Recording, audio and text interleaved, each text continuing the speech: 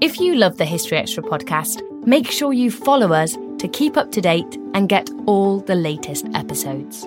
Thanks for your support, and I do hope you enjoy this episode. This episode is brought to you by Indeed. We're driven by the search for better, but when it comes to hiring, the best way to search for a candidate isn't to search at all. Don't search, match with Indeed. Use Indeed for scheduling, screening, and messaging so you can connect with candidates faster. And listeners of this show will get a $75 sponsored job credit to get your jobs more visibility at Indeed.com/historyextra. Just go to Indeed.com/historyextra right now and support our show by saying you heard about Indeed on this podcast. Terms and conditions apply. Need to hire? You need Indeed. Hey, it's Ryan Reynolds, and I'm here with Keith, co-star of my upcoming film, If, only in theaters May 17th. Do you want to tell people the big news? All right, I'll do it. Sign up now and you'll get unlimited for $15 a month and 6 months of Paramount Plus Essential Plan on us. MintMobile.com/switch. Upfront payment of $45 equivalent to $15 per month. Unlimited over 40 gigabytes per month. Face lower speeds. Videos at 480p. Active Mint customers by 531.24 get 6 months of Paramount Plus Essential Plan. Auto renews after 6 months. Offer ends May 31st, 2024. Separate Paramount Plus registration required. Terms and conditions apply if rated PG. When you need mealtime inspiration, it's worth shopping Kroger, where you'll find over 30,000 mouth-watering choices that excite your inner foodie. And no matter what tasty choice you make, you'll enjoy our everyday low prices, plus extra ways to save, like digital coupons worth over $600 each week. You can also save up to $1 off per gallon at the pump with fuel points. More savings and more inspiring flavors make shopping Kroger worth it every time. Kroger, fresh for everyone. Fuel restrictions apply.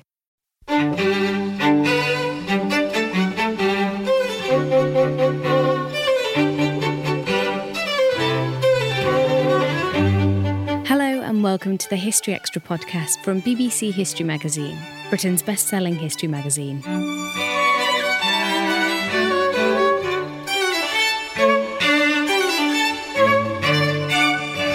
I'm Ellie Cawthorne.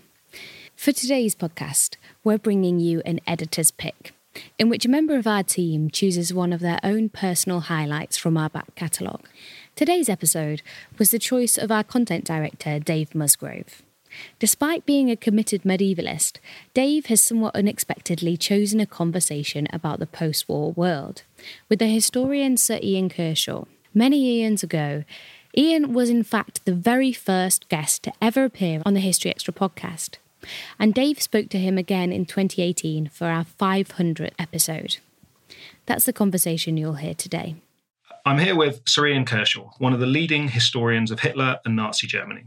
Your new book, however, Roller Coaster, Europe 1950 to 2017, explores post-war Europe. You actually started your career as a medieval historian, so you enjoy a challenge. Presumably, this small leap forward in time from the Second World War to post-war period was much easier than leaping forward 700 years from the medieval period to the Second World War. Yes, it certainly was, of course, and it's the period of my own lifetime, so some of the things were in a broad outline anyway, familiar to me. On the other hand, I'd never done any primary research on the post-war era, so a lot of it was new to me in any scholarly sense. Finding my way around the research materials and the literature posed its own difficulties, but it was nothing like as hard as you said, as jumping 7 centuries from the 13th century into the 20th century. So that was a long while ago, though, when I did that. So what sort of approach did you have when you're moving from a subject which you know extremely well, the Second World War, to one where you're clearly slightly out of your depth, where the sources are unfamiliar to you? The first problem is to think how to compartmentalise this period that you're dealing with. So 70 years, roughly speaking, from 1950 to 2017, 67 years, you ought to be precise. Compartmentalise it into slots that make some intellectual sense. I decided at the early stage to continue the approach that I had in the previous book, To Hell and Back, Europe 1914 to 49, which is that I would deal with it in a narrative sense, in chronological chapters, not so much narrative, but chronological chapters, which are then subdivided thematically. I thought that was the only way I could operate then, and in the second book of the 20th century history as well. And so the first thoughts that I had to develop were, how was I going to really deal with this 70 years, and what were the main events in it, but what were the main patterns of development, and how did this 70 years fall into different chronological sectors that made some sense. And once I'd done that, of course my initial ideas changed a bit as I went along, it's true, but once I'd done that, then I had to start to find out what was the main literature on the first of these sectors, and then go through them. In the first instance, I read quite a number of general books about the 20th century, so I had a sense of a feel for it before I began, and then worked more intensively on the first of the sectors, which is the Cold War. There's an immense literature, of course, on that, so I then had to find my way through that and decide what was the most important stuff to read on that, and gradually then build up a sense of where I was going with that chapter, until I was in a position to start writing it, and then refine the writing along, and then move along until start at the beginning, and when you've come to the end, stop. So in terms of the challenge, I'm just reminded of one of the reasons we're doing this is you were the first interviewee for our BBC History Magazine podcast back in 2007, and I listened back to that interview yesterday. And when I asked you in that interview to predict future fertile avenues of research for the Second World War, you said you were excited about the possibilities of Russian archives opening up. Now, I don't know how far that's actually happened in the last 10 years. Perhaps it's become less easy to get access to Russian archives now, given the current geopolitical situation. But is on a broader picture, are there some parts of Europe, some countries where archival access is very difficult for historians, and where research is hard to carry out? There is no part of Europe, I think I'm right in saying, where archival research, detailed research, is more difficult than it was before 1990, including Russia, the Soviet Union as it used to be. And what I said at that time, I've completely forgotten, but it's a great honour to do another podcast, having done the first one all those years ago. But what I had, I don't remember saying that, but it's correct that nonetheless that the opening of the former Soviet archives did provide many opportunities for further research on the Third Reich, and many of these opportunities have been taken, and research has been immensely deepened and extended as a consequence of access to these materials in Russia, but also in other parts of Eastern Europe. And as regards this sort of book that I'm doing now, of course, I have to say, again, as I mentioned in the book itself, this isn't based on my own archival research. I haven't done any archival research in Lithuania or Albania or wherever. I couldn't do that because I don't have the languages, but even if I did, it would be pointless because other people have done that research. So if you're writing this type of panoramic study, what you need to do is to be able to sift through the research, the innumerable strands of research which have been pursued by vast numbers of scholars, right from doctoral students up to university professors and so on, and then be able to sift through that and work out from that what is the most essential stuff to distill into a book of this kind. But nonetheless, I mean, in this book and also in To Hell and Back, what I was really keen to do was to incorporate Central and Eastern Europe into the history of Europe in a wider sense. And the availability of materials since 1990 has meant that a lot of work has been done on these areas, which enables a much better understanding of the history of these places, both before and after the fall of communism. Richard Evans, another very, very highly regarded historian of Europe, once said to me that he thought the lack of language skills amongst British historians was going to be a major impediment to British historians sort of getting into Europe. How difficult was it for you to get over the language barrier? I mean, I presume that Lithuanian historians tend to write in Lithuanian. Yes, but we are fortunate in the sense that that important works on practically every place have been either written in English or translated into English. So there is an immense literature available in English on practically every aspect you can think of related to this period that I'm just dealing with now, and also related to the previous period of 1914 to 49. That being said, of course, foreign languages are invaluable. My best foreign language by far is German.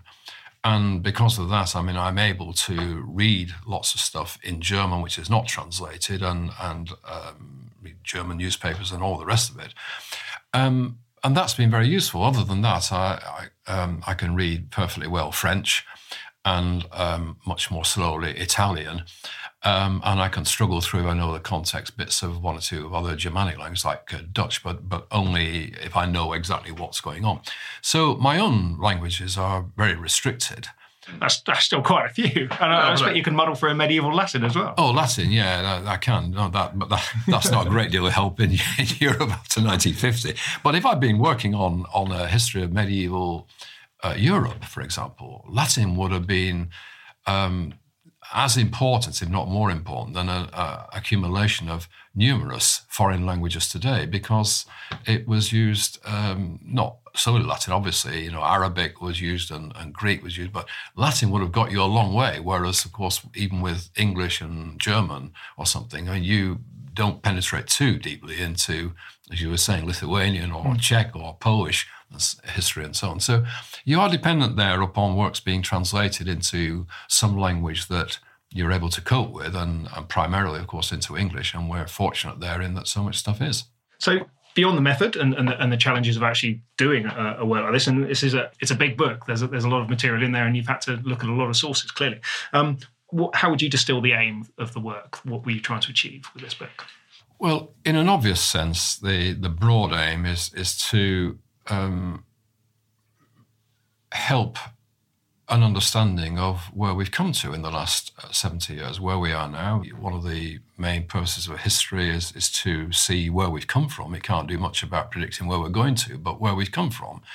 And in dealing with the period since the end of the Second World War, it's dealing with an obviously very not just critical period, but a period which directly affects the world that we live in today. So to that extent, my overriding aim was to understand better myself and to make this understanding more widely available of how we've got where we've got over the last 70 years. In a more detailed sense, of course, I needed to understand this period of development, and I then wanted to show it not as just a linear progression upwards, but rather the ambivalent character of this development. So many things are better than they were in 1950, let's say, material terms, obviously. But at the same time, many things are less good. And so I wanted to convey this as a period of two eras of insecurity. The insecurity at the beginning that was felt because of the obvious threat of a nuclear war. And I think in Europe, that threat largely subsided after the Cuban crisis in 1962. So my first chapter on the Cold War really comes to an end. I end it more or less with Churchill's funeral in 1965, which is the end of that period. But we're now in another era of insecurity of a different kind, with lots of material insecurity, lots of people now who have insecure jobs, which compared with, let's say, 1960s and 70s, 50s and 60s and 70s perhaps, they were then much more secure. So two eras of insecurity and how we've gone from one to the other. And I see much of a shift in that in the 1970s and early 80s. And that chapter on that is a sort of pivotal chapter in the book, I suppose. So I mentioned earlier that most of your research has been on the Second World War up till now. How much of Europe's history has been about getting over the Second World War? Well, a large part of it. And we are in many ways still, I was struggling for the right word to put it. I was about to say obsessed, but we're not obsessed on it. But we are nonetheless concerned all the time to interpret the Second World War and the Holocaust, which was a critical element of that Second World War, to see that as perhaps the most pivotal era of the entire 20th century. And oddly, the further we've got away from it, the more in which this seems to preoccupy us. So when you look back at the 1950s and 1960s, the Second World War was very present in obvious senses, which it isn't so present now. But at the same time, there wasn't a vast amount of detailed research that was carried out on it. Official histories, yes, and so on, but not a vast amount done. In the universities, it was hardly taught at that stage. And the Holocaust really didn't become a major feature of historical writing and interpretation until much later, really, say almost the 1980s. So the farther we've gone away, the more it's come into the sharp focus as to the centrality of the importance of what transpired then in those 6 years. So what we've seen in this, I have a chapter in the book, for example, that deals with culture after catastrophe, I call it, and where you see there too how cultural developments of a whole variety of ways are then directed by the experiences of the Second World War. And yet at the same time, you have people who are wanting to escape from that and move forward, young people naturally and primarily, who then want to look to the future. And so again, you've got an ambivalence of, on the one hand, people looking back or trying to escape from it but not being able to do, and on the other hand, people wanted to shut out the past and to move forwards. And that ambivalence has remained right through, I think, now. So on the one hand, you see in Germany too, that on the one hand, the Nazi era is omnipresent. So hardly a week goes by without some newspaper article on it or some new book coming out which causes a stir or something in the mass media. On the other hand, there are plenty of people, not just young people, who say, well, it's time to draw a line on that and move on. And it all happened and it was terrible, but now let's move on. So this ambivalence continues, I think. And we see that in so many avenues in this country. You look at bookshelves in any major bookshop and you see the shelves bulging with stuff on the Second World War. You see how omnipresent it is in our own minds even now.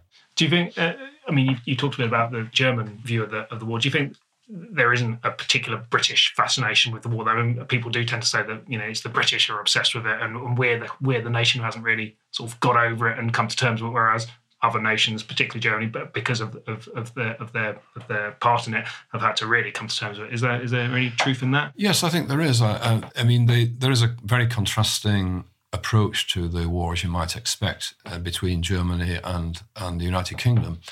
And there the war is seen as very important, especially, I think, by, generalising wildly, but by well-educated people and by people who think a lot about the past and so on. But there, it's in terms of what terrible things happened here, and something like the Remembrance Sunday that we have every year, and which is such a moving occasion here, doesn't happen in that way in Germany, because the Second World War was a period which you can't remember in any type of positive way, in the way that we do. And for British people, I think the Second World War is a period of seen as a period of great pride in what we did then. And since then, British history has not been exactly a long history of triumphs and glory. So there's a way in which we project back onto that period our own desires for a community which work together and where we all we see a national unity then, which isn't so omnipresent today, and so on. And so we have a very different approach to that, and we still have all these war films. There's the books on militaria, which sell so well here. They don't sell at all in Germany. People aren't interested really in military history very, very much in the way that we are here. And the episodes which, of course, are crucial to us in the Second World War, such as the Battle of Britain, or Dunkirk, or D-Day, and so on. They're not forgotten or underwritten in German history, but they're not central episodes, of course, and they concentrate much more on the disasters of the end of the war, which was, of course, an absolute calamity for the entire country and so on, but it's a calamity that was self-made. So they have, in order to understand that, they have to understand really why people supported Nazism and what Nazism meant. And the more research has developed in Germany over the last 40 years or so, the more you've seen elements of everyday complicity in Nazism coming to the fore. So this society can't quite rid itself of the fact that it wasn't just a conspiracy from on high, a few Nazis and people were bamboozled into it, but people actually did collaborate in this in massive fashion. So that's been a fascinating debate in sort of understanding history. But in terms of getting back to actually recovering from the war in the 50s, you have quite a lengthy section in the book about the economic miracle of the 1950s, which is clearly important. Briefly, how did that come about, and how evenly was it spread around Europe?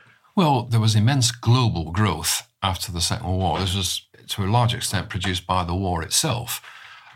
Just take one obvious example, but the war necessitated the production of materials for military usages.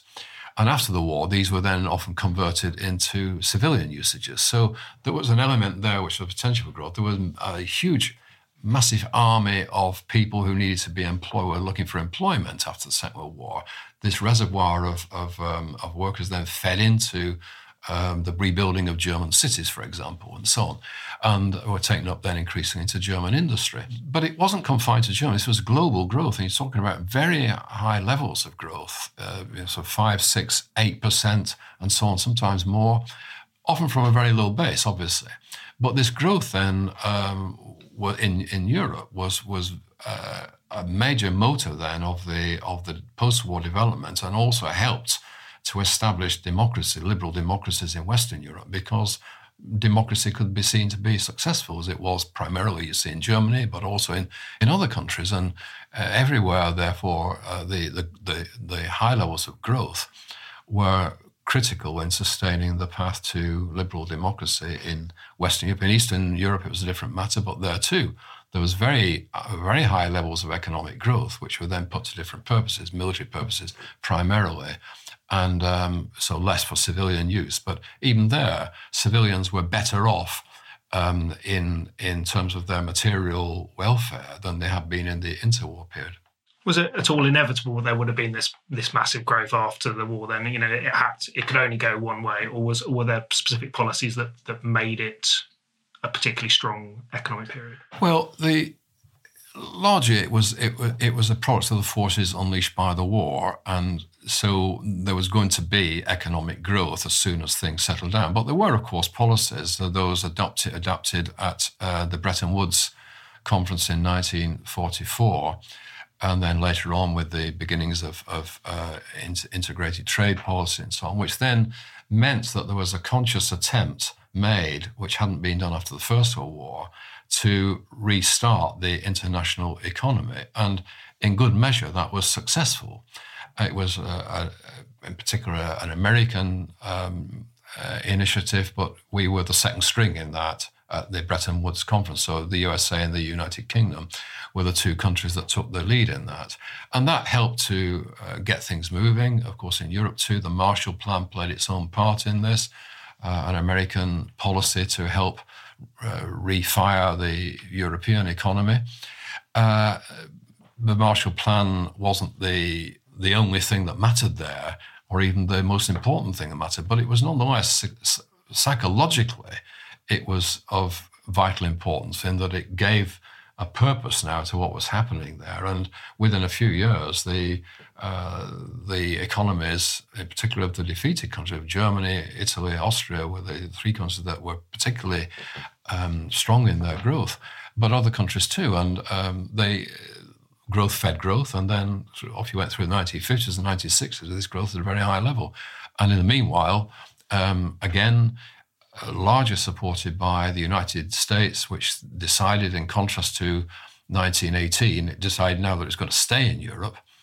And it helped signally to develop not just the economic forces, but also politically to help to stabilize Western Europe. You can criticize the USA for many things, but without the USA, it might have been a different picture. So the involvement of America was very important too in this period. And the period was very successful in Western Europe generally, some countries more than others. And we in Britain tended to lag behind in terms of growth and also in terms of investment, which helped to sustain the growth.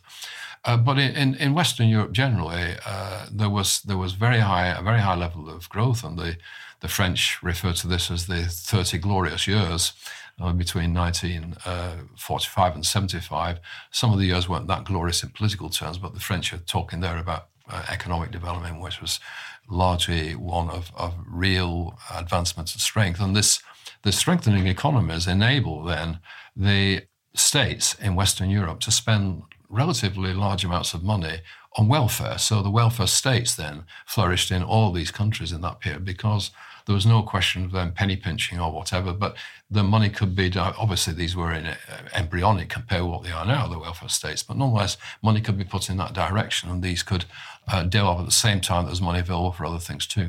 So it's generally seen, as Macmillan put it, in this country, never had it so good and so on. But that was a sort of, not everybody had it so good, but it was a general feeling about that period that these were, as I call it in the book, good times.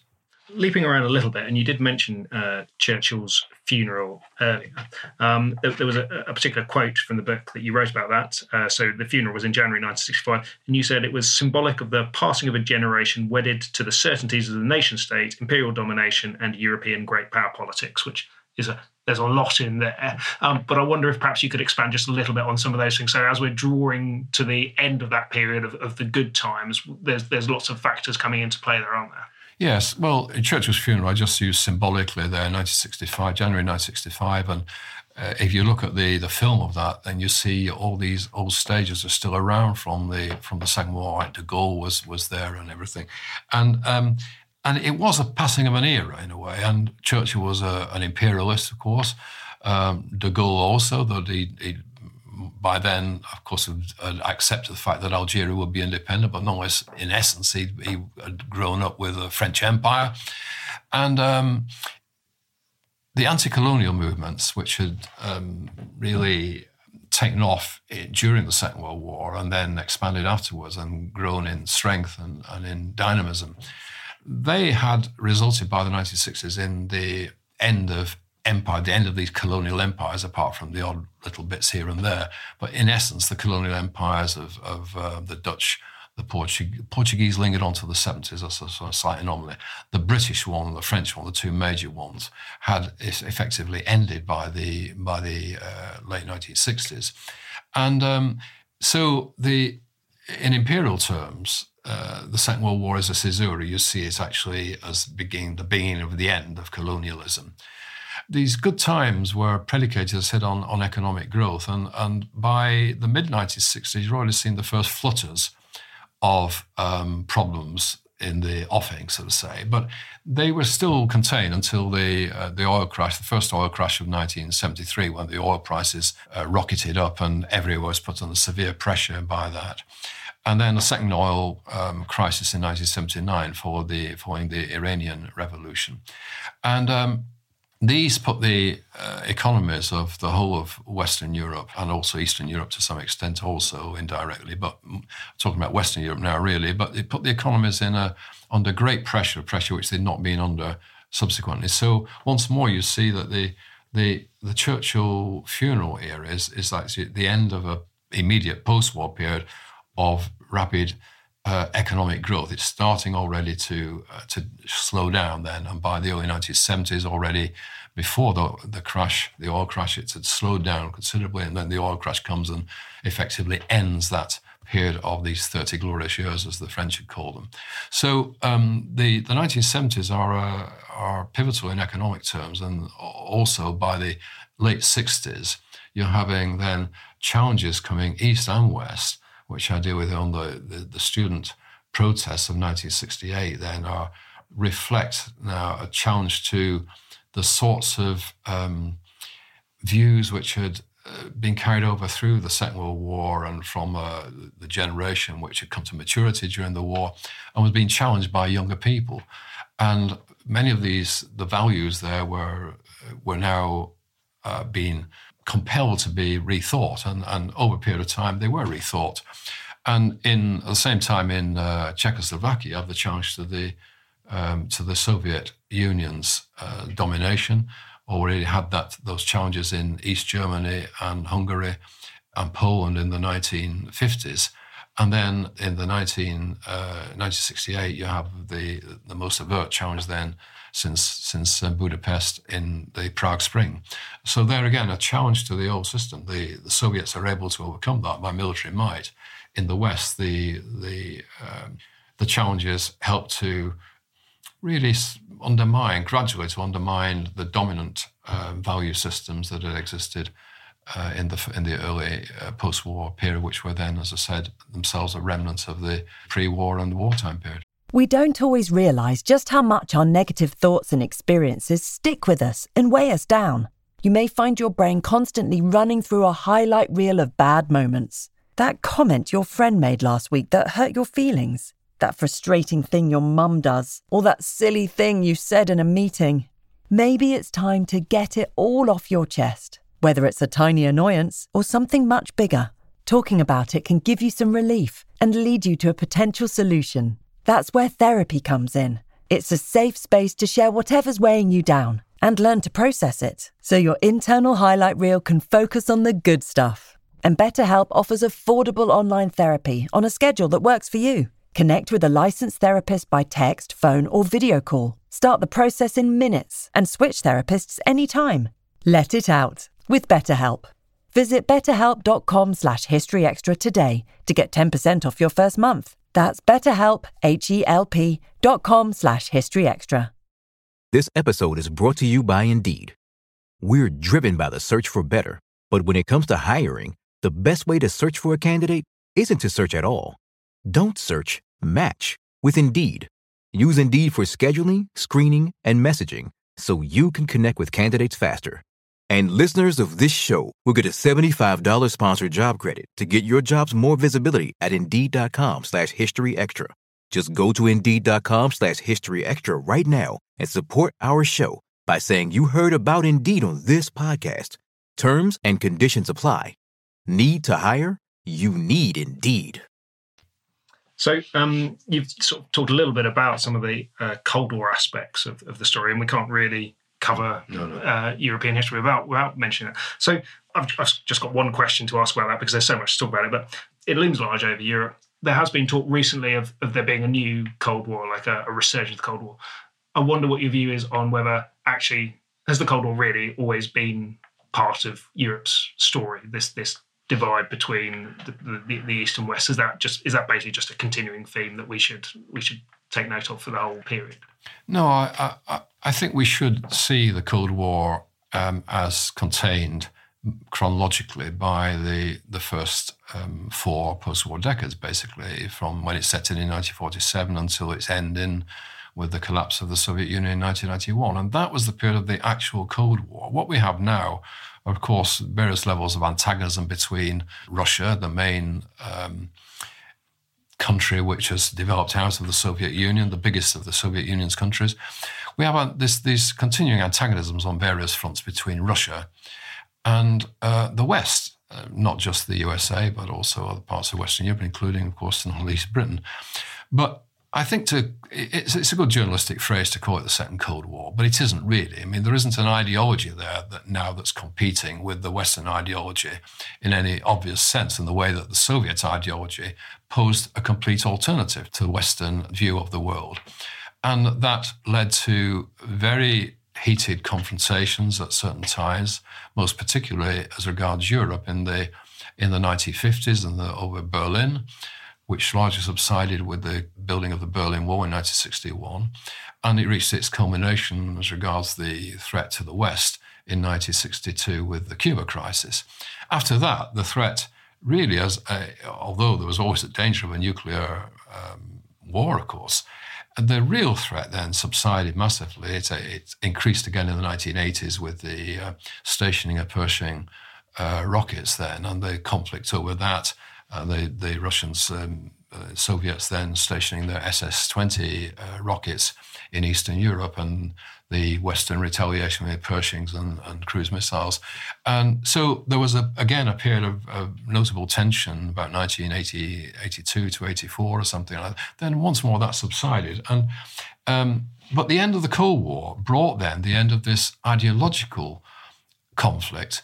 And this ideological conflict washed way beyond Europe into all sorts of countries which were attracted by the Soviet alternative.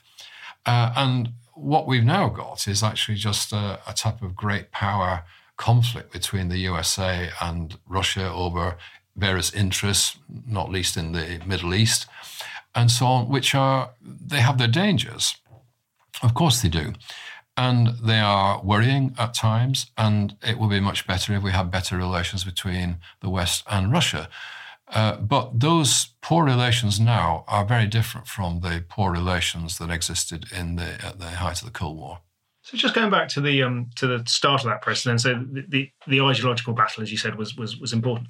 How far were people aware of this glooming ideological battle in the immediate aftermath of the Second World War? You know, Churchill making his famous Iron Curtain speech. How far did that disseminate into the wider populace? Do you think were people aware that there was a new thing going on? You know, the war of days, but then it was suddenly like there was a new problem. They very soon were. Maybe not in the immediate aftermath, where obviously the Soviet Union being our ally during the war, and there were these type of very trivializing notions of Uncle Joe Stalin and things like this. But rapidly, as the Cold War descended, as it did from 1947 onwards, there was a wider sense that this was now a real threat. And numerous things then made people aware of that, not least then the Korean War when it started in 1950. And one of the things I quote in the book in places from the diaries of this woman who lived in Barrow-in-Furness, Nella Last. And they're quite interesting. I mean, it's only one person writing about this, but her diaries are interesting because she's a lower middle class person living in Barrow, working class town. But she's writing in her diaries about now the threat from Russia, from the Soviet Union, and about Stalin as being worse than Hitler, and so on and so forth. So there was a way in which this was through the news, popular press, and obviously then through the way in which this is manipulated in all sorts of ways through propaganda of one kind or another, that the Soviet Union now, from having been our ally in the Second War, is now a real threat. So I think there was a fairly wide sense that was the case. Obviously, there were people on the left in every country who looked to the Soviet Union as a positive development and wanted the Soviet Union to succeed and welcome what was happening there. But nonetheless, that also demonstrates the way in which these values, this counter-ideology that the Soviet Union represented, had filtered down to a wide section of the population. Moving on again, there's a very nice quote in the book that you've got from 1969 where you talk about an Italian peasant who expresses his joy at having an inside toilet and the way that humanises his life and stops him from thinking like an animal, which is quite an astonishing thing to think of in 1969. And then that's juxtaposed quite soon after with you commenting on the fact that the Apollo landings happened that year as well. So there's a chap who's just got a toilet in Italy, and there's a rocket landing on the moon in the same year. That just brings home to me the fact that there's clearly these wide discrepancies in the way that technological developments and social and cultural developments are advancing in you know what is also known as the swinging 60s, I suppose, probably not in rural Italy. But so how do you sort of square all those different things going on there? Well, I talked at the beginning about the ambivalence of development and the fact that things are moving at different paces all the time. I call the book Roller Coaster because I wanted to convey this sense of unpredictable shifts maybe and ups and downs, and not just being one continuous success story or anything else. The Italian peasant, as far as I remember, wasn't just that he didn't have an inside toilet, but he had to go into the field, I think, before he didn't even have a toilet at all. I mean, when I was at a student at Oxford in the later 1960s, I got married at that time. We lived in a little cottage in Woodstock, and we had an outside toilet then, so we didn't have an inside toilet. Houses were getting inside toilets then in this country. Were getting inside toilets during the 1960s. There was beginnings of real material advancement then, of people getting cars as well, and the general things that we associate with modern life were then beginning to become available in a much bigger fashion in the 1960s. But of course, there were areas of incredible poverty, in particular in Central and Eastern Europe, but also in Western Europe, in people who went to Spain at the same time, wrote about much the same thing. So, and even within Italy then, between the relative swish parts of Milan, for example, and the backwaters of parts of the Mezzogiorno in southern Italy were enormous. And so the gulf between the gulf in wealth and income was there at that time too. But as numerous people have demonstrated, the period of the Second World War and the period immediately afterwards, the period looking across the 20th century as a whole, where the income divisions were actually probably smaller than they have subsequently become. You have these colossal developments in technology, which are then allowing the landing, the moon landing, something which only in 1950 would have been barely imaginable. Are we going to put a man on the moon within 20 years? No chance. And yet it happened. And again, you see here the importance of the USA in this story. So part of the roller coaster is that Europe is no longer determining its own fate, but is actually at the beck and call of the superpowers. And as in the case of America, then many of the important material advances washed over here from the USA, and at least the USA was a sort of beacon of advances, hadn't been destroyed in the Second World War in the way that West European, not to mention East European countries had. And had come out of it as a thriving superpower.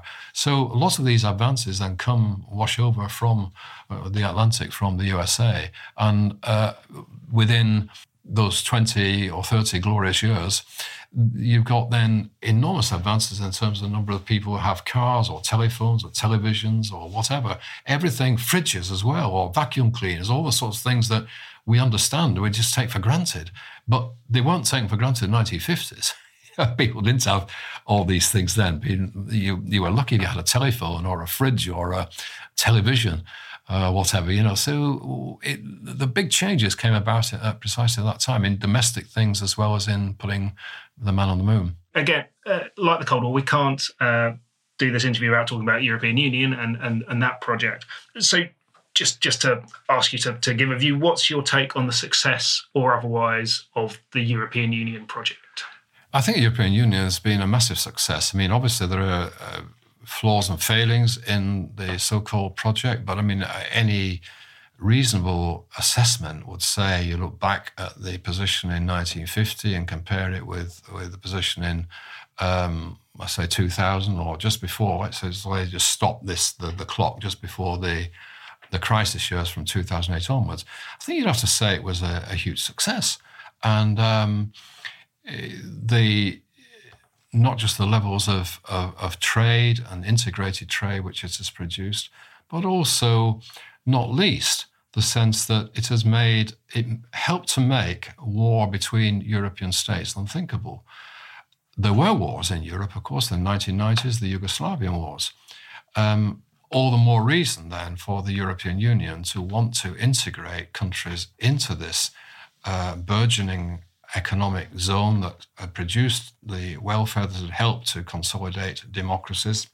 So to extend this then to Eastern Europe after the breakup of the Soviet Union and so on. And in general terms, the incorporation of these countries has been successful. So it's not just the European Union on its own, obviously, but the European Union, any fair-minded person, I think, would say the European Union has contributed substantially to that, to the making the prospect of war between European countries then far less likely, not to say almost unthinkable now, and to helping to provide the levels of prosperity that we've enjoyed increasingly in the last 60, 70 years. So there have been mistakes made in the Union, and arguably the introduction of the euro without a central European government was one of those mistakes that was actually one or two people presciently said at the time that it's a fair weather project, it will hit the buffers at some point.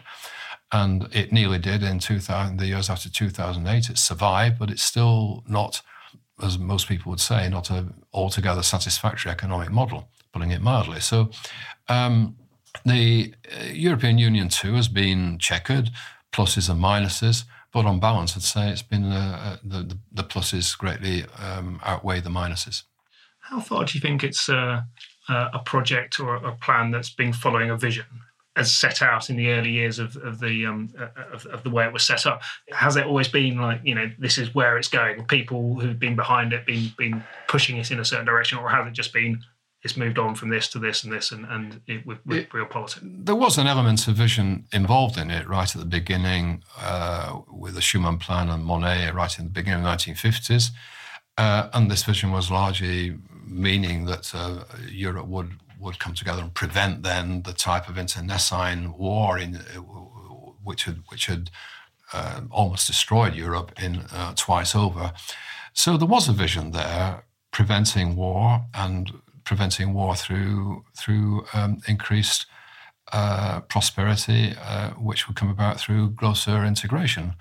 But larger speak, and at certain points, this vision has been more prominently expressed than at other times, such as in the time of the late 1980s with Jacques Delors, which brought the vehement response from Mrs. Thatcher in this country. But largely, the European Union has become the European Economic Community as it was, the common market initially. Largely, it's responded to developments as they've come along. There's been an overriding sense of what we want to do, but the main thrust has always been how you respond to developments which you couldn't easily foresee. Not least of all, of course, then the end of communism and a completely new scenario after 1990. What do you do then about these new countries? Do you incorporate them? Do you not? So all along, there have been very practical questions which have really shaped the development of the so-called project, rather than just carrying on in a tunnel vision towards some end goal. And this end goal itself has been greatly disputed, and whatever it means has meant different things to different people at different times. So I think it's best not to concentrate on this sort of a real top end vision of where the European Union is going. And as for the sense that people say, it's heading towards a federal, the United States of Europe, a federal government or something, I think that's actually not easy to foresee, because the most important and the most powerful country in the European Union is Germany. And the German constitution itself allows the delegation of aspects of sovereignty. It doesn't allow the delegation of sovereignty itself. So it would run foul of the German constitution. So I think it can't happen. But it's the bogey that's been put forward all the time, that this is what we're heading to, is the United States of Europe. The term itself, of course, was used by Churchill in 1946 already. What we want to the United States of Europe, we won't belong to it. Was his notion, but there will be one. But what he was thinking of, as de Gaulle was later on, was a United States of nation states, really, not of an integrated federal with a federal government at all. And as I said, I don't think that is practical in any obvious sense. And for all that Germany in particular has spoken of the need for political unity in political union, it never defines it. So political union can't really come about in the sense that most people who want to put a bogeyman theory about the European Union see it as. One of the other really interesting themes in your book, which I must admit I didn't really think about at all, was the role of religion in the development, in the story of Europe, which I guess it's somewhat overlooked. I think that in our secular age these days, about how much religion plays into the story, and you have some good examples about the Pope's visit to Poland and what that did in terms of that country's development. How important has religion been in Europe's post-war story? You mentioned that we live in a more secular age, and that points to the fact that religion, in terms of the Christian religion, has played a declining role in European societies and politics since the Second World War. At certain points and for certain reasons, it's obviously played a vitally important role, and you put your finger on one of these, which is the role of the Catholic Church in Poland, where the Catholic Church became increasingly seen as the main ideological opposition to communism and representing, in many ways, the Polish nation. And when the Pope visited, Polish Pope, of course, John Paul II, when he visited Poland in 1979, it was a sensation. And I have a picture in the book of the vast crowds there in Warsaw, which at his visit. That's an incredible thing. Although, of course, even when the Pope came to Manchester at some time, and there were large crowds in Heaton Park in Manchester. But anyway, vast crowds there. But there it was of political importance, because that demonstrated the levels of support for the church, which meant, in effect, therefore, then Polish nationality, representing Polish nationality against the communist system, and which was already starting to totter there in Poland. And there were, of course, there you had then not long afterwards then the welling up of opposition, working class opposition, which then led to in 1981 to the imposition of martial law. So the religion there played an important part in a way that it didn't play in much of Western Europe, where its influence and its importance has declined. So you can demonstrate that with figures and so on, but we only have to look around the number of closed churches or churches now without vicars or rectors or priests and so on. It's obvious that it has played a declining role. On the other hand, other aspects of religion have come increasingly to the fore. So Islam is now hardly figured at all in Western Europe, at any rate in 1950, but today, of course, is very important. So it's not just religion has died out, but the role of the established religion through churches is far less significant than it was before. And in the preceding volume, Hellenbach, I have a section on the churches there in the interwar period and in the war itself, where you see how important they were in many ways, and that importance has largely receded now.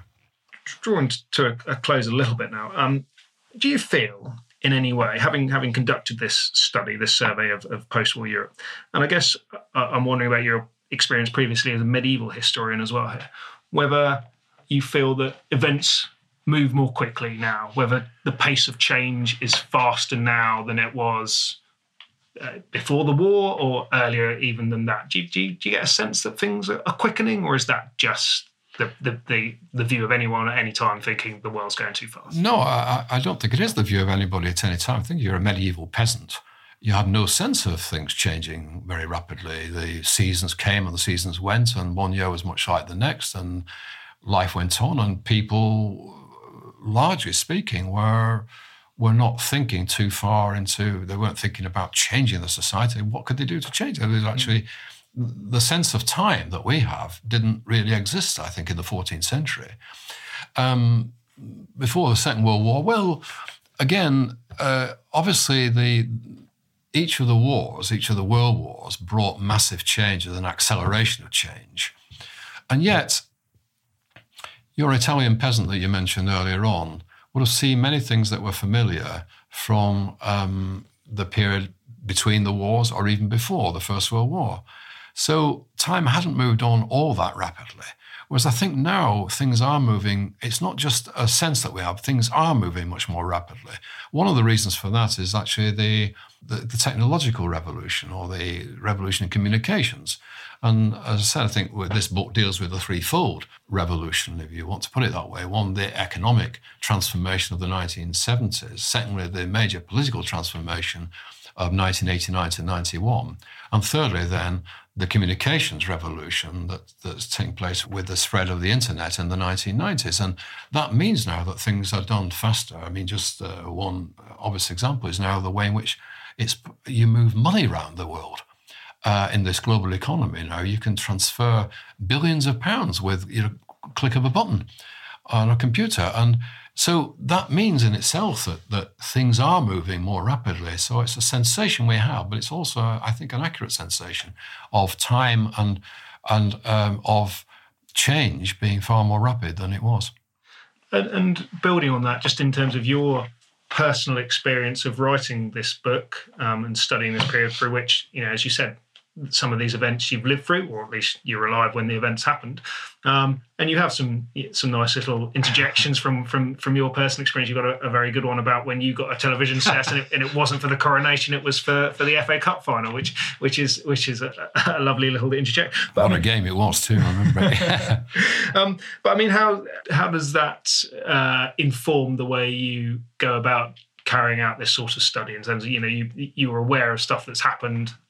Does it make you feel like a medieval monastic chronicler, for instance, reporting on events that you've seen in your lifetime? What does the fact that you've been alive do to the study? It makes me aware in a general sense of how things have changed and how things were changing. It didn't really inform my writing of this book too much.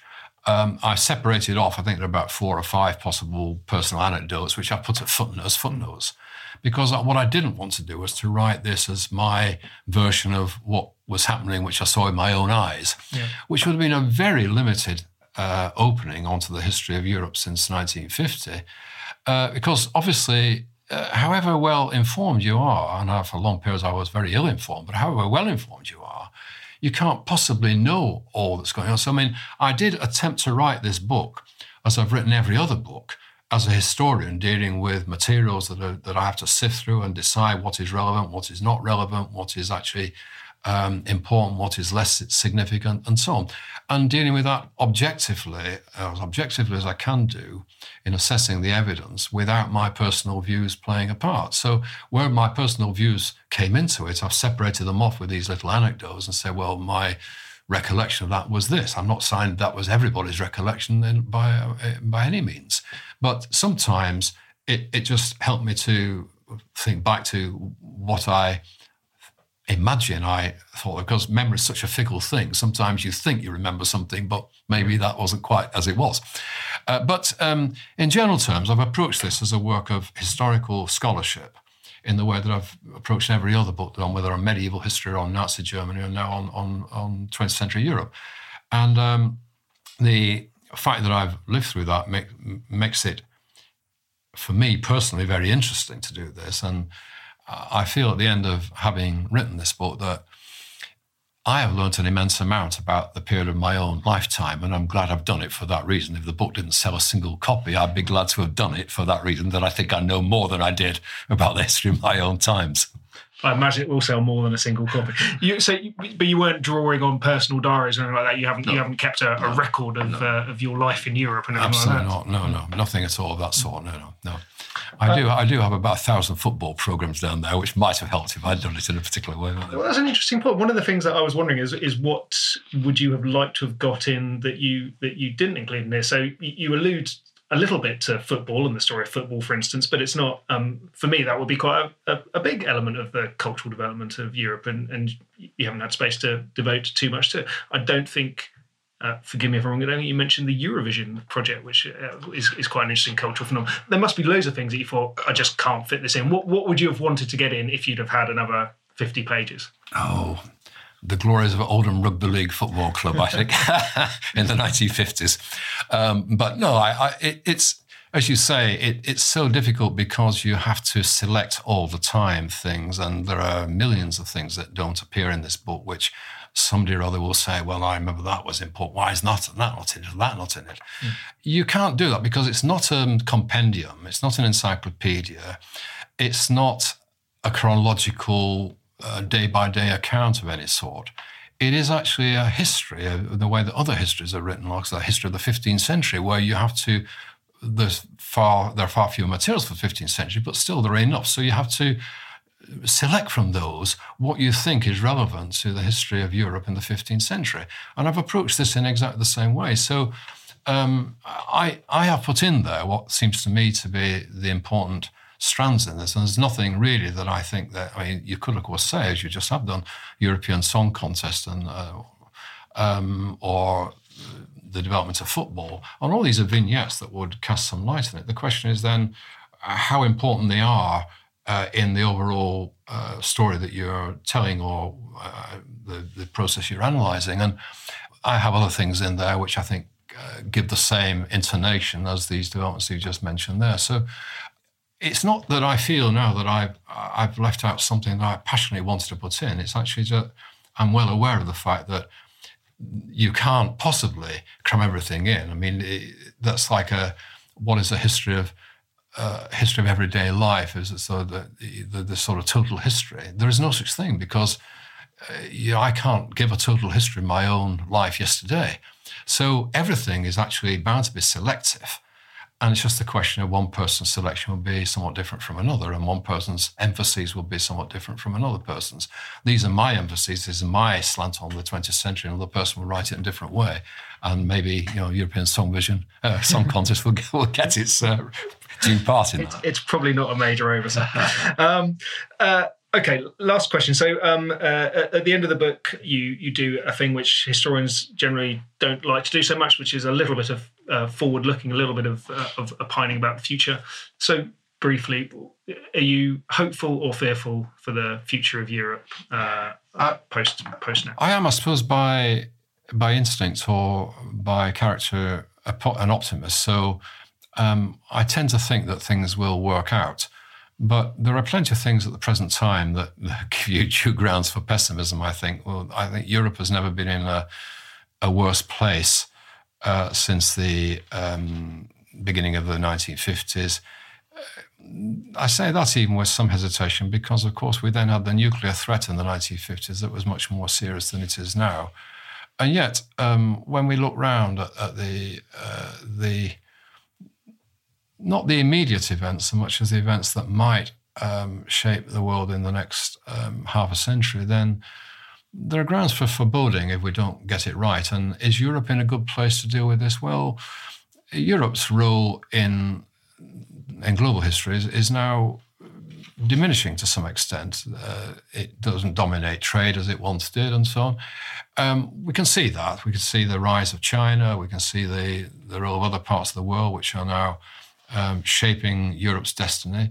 And we can see that Europe itself is not in wonderful shape, with the internal pressures within the European Union, with the European Union exposed to its own dangers of a sort which was never experienced before. Now threats in Central and Eastern Europe with Hungary and Poland now directly confronting the values, the Western values which have existed since for decades now. You see in the West that we're on the verge of leaving the European Union. In a founding country like Italy is now really causing major problems. And we have then wider issues, which I touch upon in that concluding section. So the migration issue, which is not going to go away and which is causing such ructions throughout Europe. We have the questions of whether Europe can reform itself, which is an open question itself. Is it capable of doing that, of reforming? It needs to do. Whether we are capable as societies of coping with, for example, with the demands of aging populations everywhere, which are causing immense pressures, imposing immense pressures upon the welfare state. And not least, of course, we have the factor of global warming, which in this lovely summer seems great. We can put up a bit more global warming perhaps, but when you look at it properly, of course, that's a threat hanging over all of us. It's not for Europe to dictate this, of course, but it can play its part in this. And my own line on this, I suppose, is that it is better in this world of increasing threats and problems and global threats and President Trump, who's unpredictable and driving a coach and horses through our Western system that's existed since the Second World War. It is more imperative that we stick together rather than see areas of division. And that makes me instinctively, I suppose, a European rather than a Brexiteer. That was Ian Kershaw. We'll have more editors' picks coming up for you over the Christmas period, so keep refreshing your feed for those. And if you've got some time to kill between the board games and the mince pies, then head over to historyextra.com for a whole treasure trove of podcasts, articles and quizzes on all things historical. Thanks for listening. This podcast was produced by Ben Hewitt and Jack Bateman.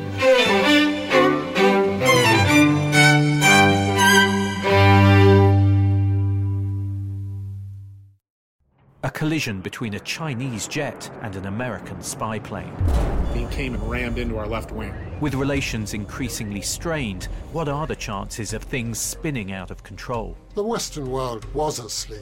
I'm Gordon Carrera. I'll be exploring the friction in this most important of relationships and asking, has the West taken its eye off the ball? You cannot ignore China. From BBC Radio 4, this is Shadow War, China and the West. Listen wherever you get your podcasts.